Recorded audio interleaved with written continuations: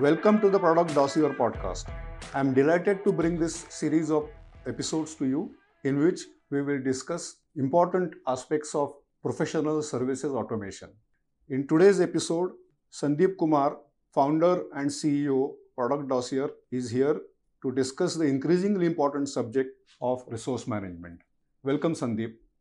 Thank you, Hemant. Thank you for having me on this podcast. To start with, before we get into resource management, can you please tell us how project businesses are different from other types of businesses? Well, there are really two kinds of businesses, the product business and the project businesses, right? So, there are companies who make products, and the thing is, they are not building the product for a specific customer. They are building it for a market and for a set of similar kind of customers, right? So that's the product business. Whereas in the project business, you are working for the needs of a specific customer. So the team, including the project manager and all, they are engaged with the customer even before the project begins.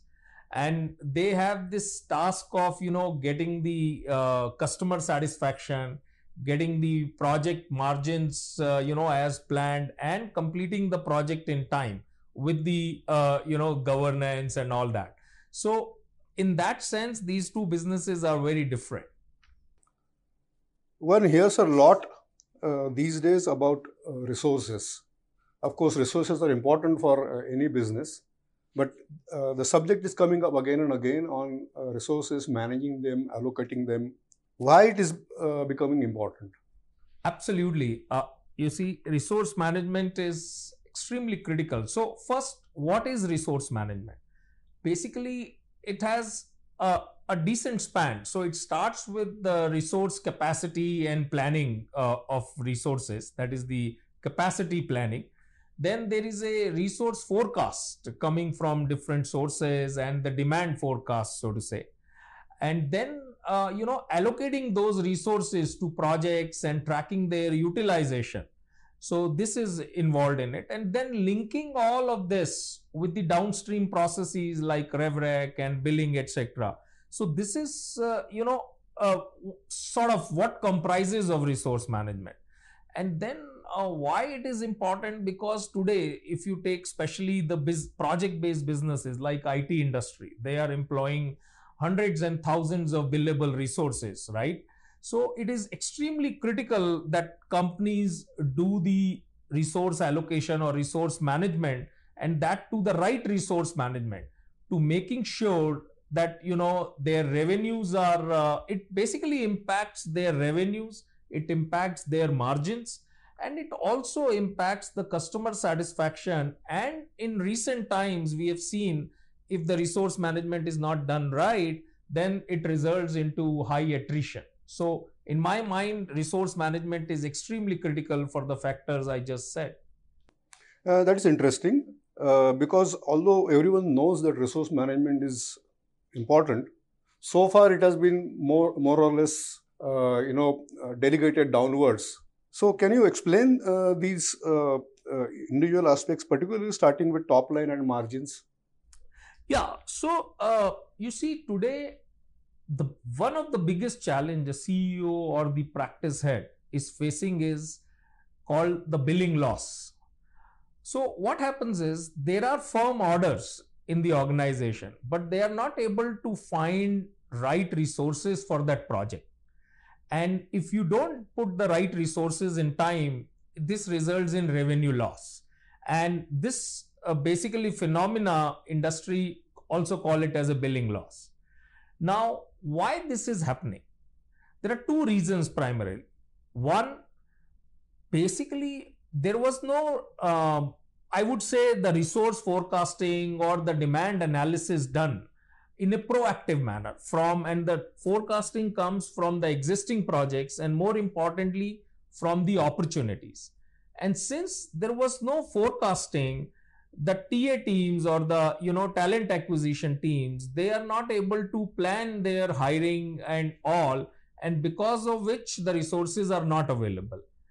And the second reason in my mind is today there is very less visibility in a real time manner that where the resources are allocated, which resources are on the bench, and what is the ramp down in the next few days or weeks, right? And because of which even the organizations are not able to utilize even the existing resources in an optimized manner, and both of these sort of result in your revenue loss and impacts your top line. Now the second thing is, if you don't allocate the right resources to the right projects, for example, if you allocate a higher skill person to a low bill rate job, then this is going to impact your project margins as well. So you can see that the resource management, if not done well, it will hit your top line and bottom line. So you're saying lack of resource forecast, not having a proactive hiring and real-time visibility of resources, it affects even the benching, it affects companies' revenue. Before we talk about the solution, let's first talk about the customer satisfaction and attrition, because you touched upon those points and saying that not using resources in the right way can affect these areas as well. Absolutely. And the reason for both of these, that is the reduced customer satisfaction and high attrition, the reason is the same. Now take two use cases. The first one, if there is a certain skill set required in a customer project and the organization put in a person who has lower skill sets than that is required, now what will happen? It's very logical that it is going to impact your deliverable performance, etc., right? And that will result in customer dissatisfaction and even puts your future business in jeopardy. So you can see the right allocation, as I mentioned earlier, can impact your customer satisfaction. Now take the other way around.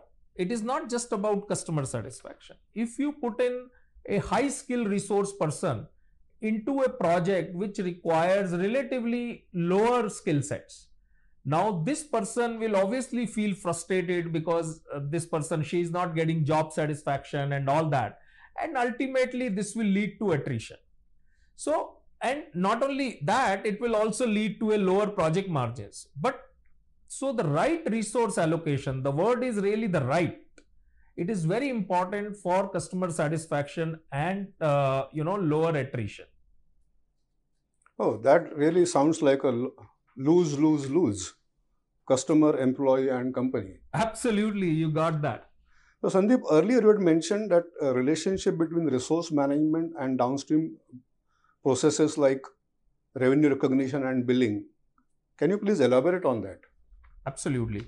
See, the revenue recognition and billing, I mean, as you would know, are the most important and critical activities in any project-based businesses. I mean, in any organization, but especially project-based, since we are talking about that. Now, what happens is at the end of the month, there is a need to recognize revenue and do billing. And how does that happen? Revenue recognition depends upon the timesheets resources are filled in the projects where they are allocated, and also it is important that they are billing again, I mean they are filling their timesheet against the right bill rates, etc. So the project management and the resource management pieces are very critical.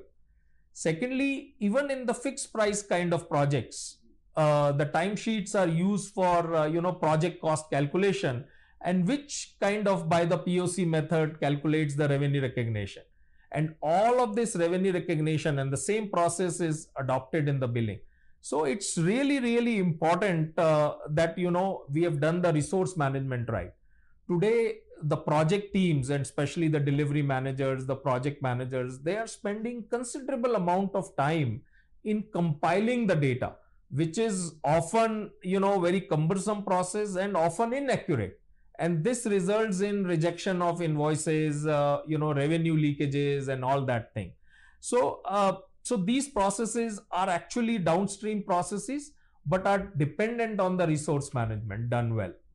So if I understand you correct, what you're saying is resource management is feeding data into downstream processes, and depending upon the quality of that data, these processes like revenue recognition and billing, they are affected. Now that we have talked about resource management and the problems organizations are facing and its impact, let me ask you, so who is responsible to get it right in the organization? Is it the management?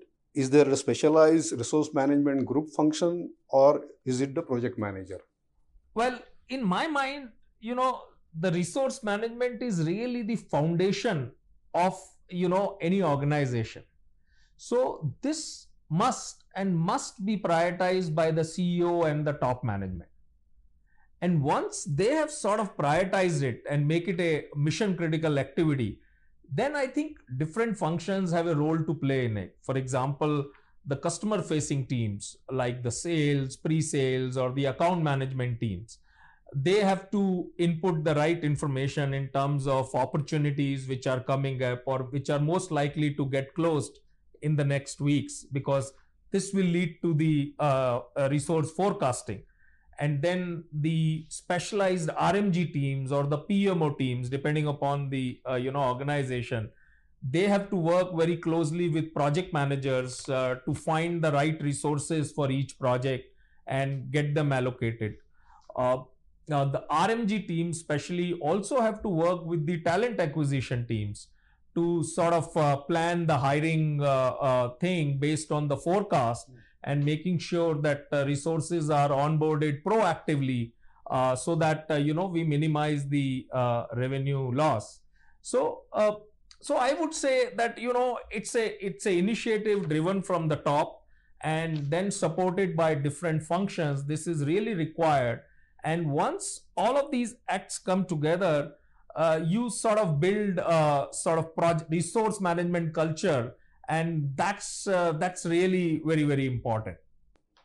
Oh, that's something substantial. Resource management culture. Now let's talk about how to get there. What are the possible solutions and what are the options? What is available? Can you explain that? Yeah, absolutely. I mean, this is the part I really get excited about. I mean, the problems, everybody has problems, but then what's the solution? So, I think, so first things first, just to give comfort to our audiences, that the solution is very much possible, and it's not that hard as it may sound like. So, first of all, there are two or three parts of it.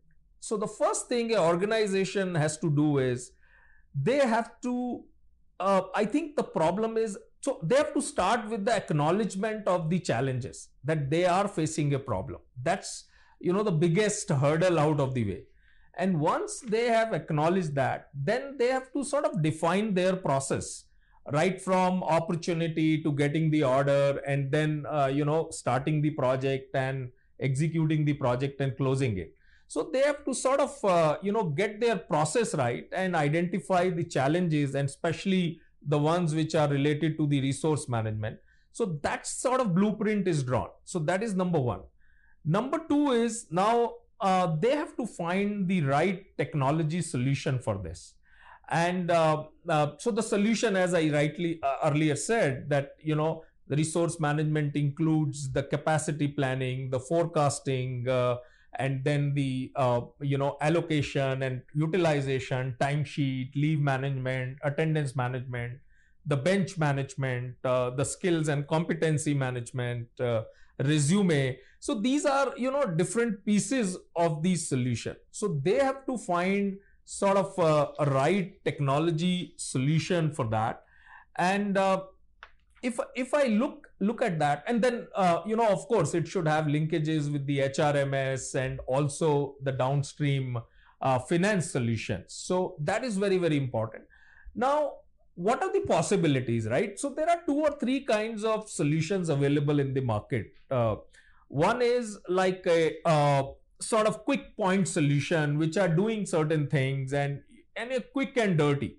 So, but they can take you only that far. And so that is number one. Number two, then there are sort of generic solution available which can do resource management for anything. There is no industry knowledge in it. So they are not specific to your industry, your business use cases. You have to customize them a lot and all those things. So that is another kind of. Then there is the third category where there is a industry specific solutions. So for example, for IT industry, where there is a lot of domain knowledge put into the product, and there is a good chance that, typically 90-95% of your business use cases are already covered in it. So it has advantages that it's a mature solution for your industry, and also the time you will save by, this kind of solution. OEMs also had a lot of domain knowledge, so they come as a consulting partner also, and they will save you a lot of time and money to get started. So the time to value gets reduced significantly. So this is about, the solution, technological solutions available and what are the choices. And the third piece I would say, in this is that organization need to understand that it is not a overnight success, it's a journey.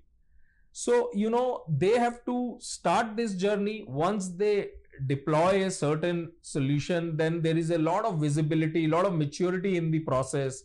People will start thinking at a next level of the problems. So it's a sort of a iterative process.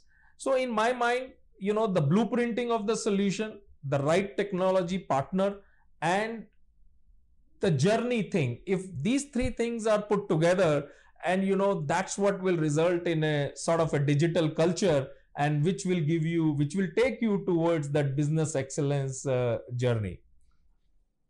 Well, that's a very big journey, very long journey, and for me, the takeaway in this is the domain knowledge that gets built in. If there is something which is based on that, and this means accumulated learning gets into various processes, the way they are supported, and that saves time for new people, new companies which are undertaking that journey. But I'm not very sure whether companies looking at this journey, whether they really place an important lot of value on this, because they have this, as you said, a quick point solutions, and that gets them some results quickly, and then they don't see, I mean, at least probably they find it difficult to attach a value.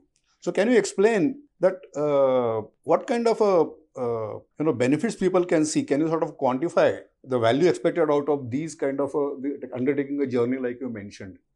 Yeah, and I can relate to what you are saying. So I have seen in companies, they sort of invest in some point solution, and then, obviously it does only so much, and then they announce that, this kind of solution doesn't work, and they continue to sort of face challenges.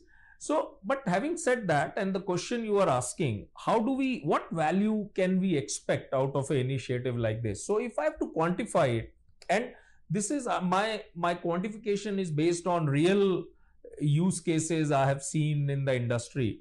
So let's take an example of a $50 million company. That means around 375 crores in Indian currency, and so this roughly would be around 1,500 people company. Now, once you deploy a solution like this, what we just described, the resource management, and then you have the forecasting, I would expect that minimum they would have a 2 to 5% better resource utilization. Minimum. I mean, and if I just consider being very, very conservative in my numbers, and if I say 2 to 5, and this will result in additional million to $2.5 million of additional revenue. And that is typically, I mean, if I say, even if you spend certain amount of this initiative, it's about 10x ROI you will get on your investment. And that's, and it doesn't take like few years to get there, right? Within a year, within 6 months to 1 year, and if done right with the right tool, you should be able to achieve that. And that, I think, should really excite the CEOs and the management to go for such initiatives. The ROI numbers look very tempting. Absolutely. But some companies may feel, oh, we are still small, it's too early for us, and it's too big a journey for us. So do you want to suggest or recommend a right size of the organization for this journey to start? Yeah, I would say like yesterday, right? Because wherever you are, I mean, when you are young company, it's easier to change things. It's easier to build culture. And once the culture builds in, then every new person joining in falls into that culture. But having said that, in my experience, once you are about 150, 200 people, the problem of resource management is considerable to the extent that Excel spreadsheets and all are not supporting you. You have the opportunity of making more revenue with the same resources, as we like discussed. So I would say 150 to 200 is the right size you should start at. And if you have missed it, then obviously as early as possible after that. Oh, that's a good guidance to many companies who are still probably hesitating to go for this kind of a journey. I have heard, and I think I agree with this saying that resource management is both an art and a science. And while listening to you, I am beginning to understand why. Yeah, absolutely. And that's a very good sort of proverb you are bringing, Hemant. And if I may modify it a little bit, basically building science into the art of resource management, right? So now the science is the technology part which is doing, but then there is a art where you are visualizing the solution, your like opportunity to cash and the different places where the challenges are there, then putting them on paper, and then actually sort of deploying it. And so that is the art piece. Both are equally important. And once executed well, as I said, you will build a culture of excellence, and the whole company marches towards the business excellence, which creates sustainable and exponential value for the organization. Achieving business excellence is the ultimate goal of any organization. That's what I think. And you have certainly shown a way how to do this, how digitalization of resource management processes can help get organization closer to that journey. Thanks a lot, Sandeep, for taking out your time and explaining resource management subject with such a great clarity. Thank you, Hemant, for having me on this podcast. I too enjoyed, your questions and the logical way you sort of guided this entire podcast. Just for the audience, my email is skumar at productdossier.com. In case anyone wants to reach out, and also I'll be happy to hear any experiences from any one of your audiences who have embarked on this journey. And once again, thank you so much, Hemant. Thanks, Sandeep. And this brings us to the end of this podcast. Thank you for listening.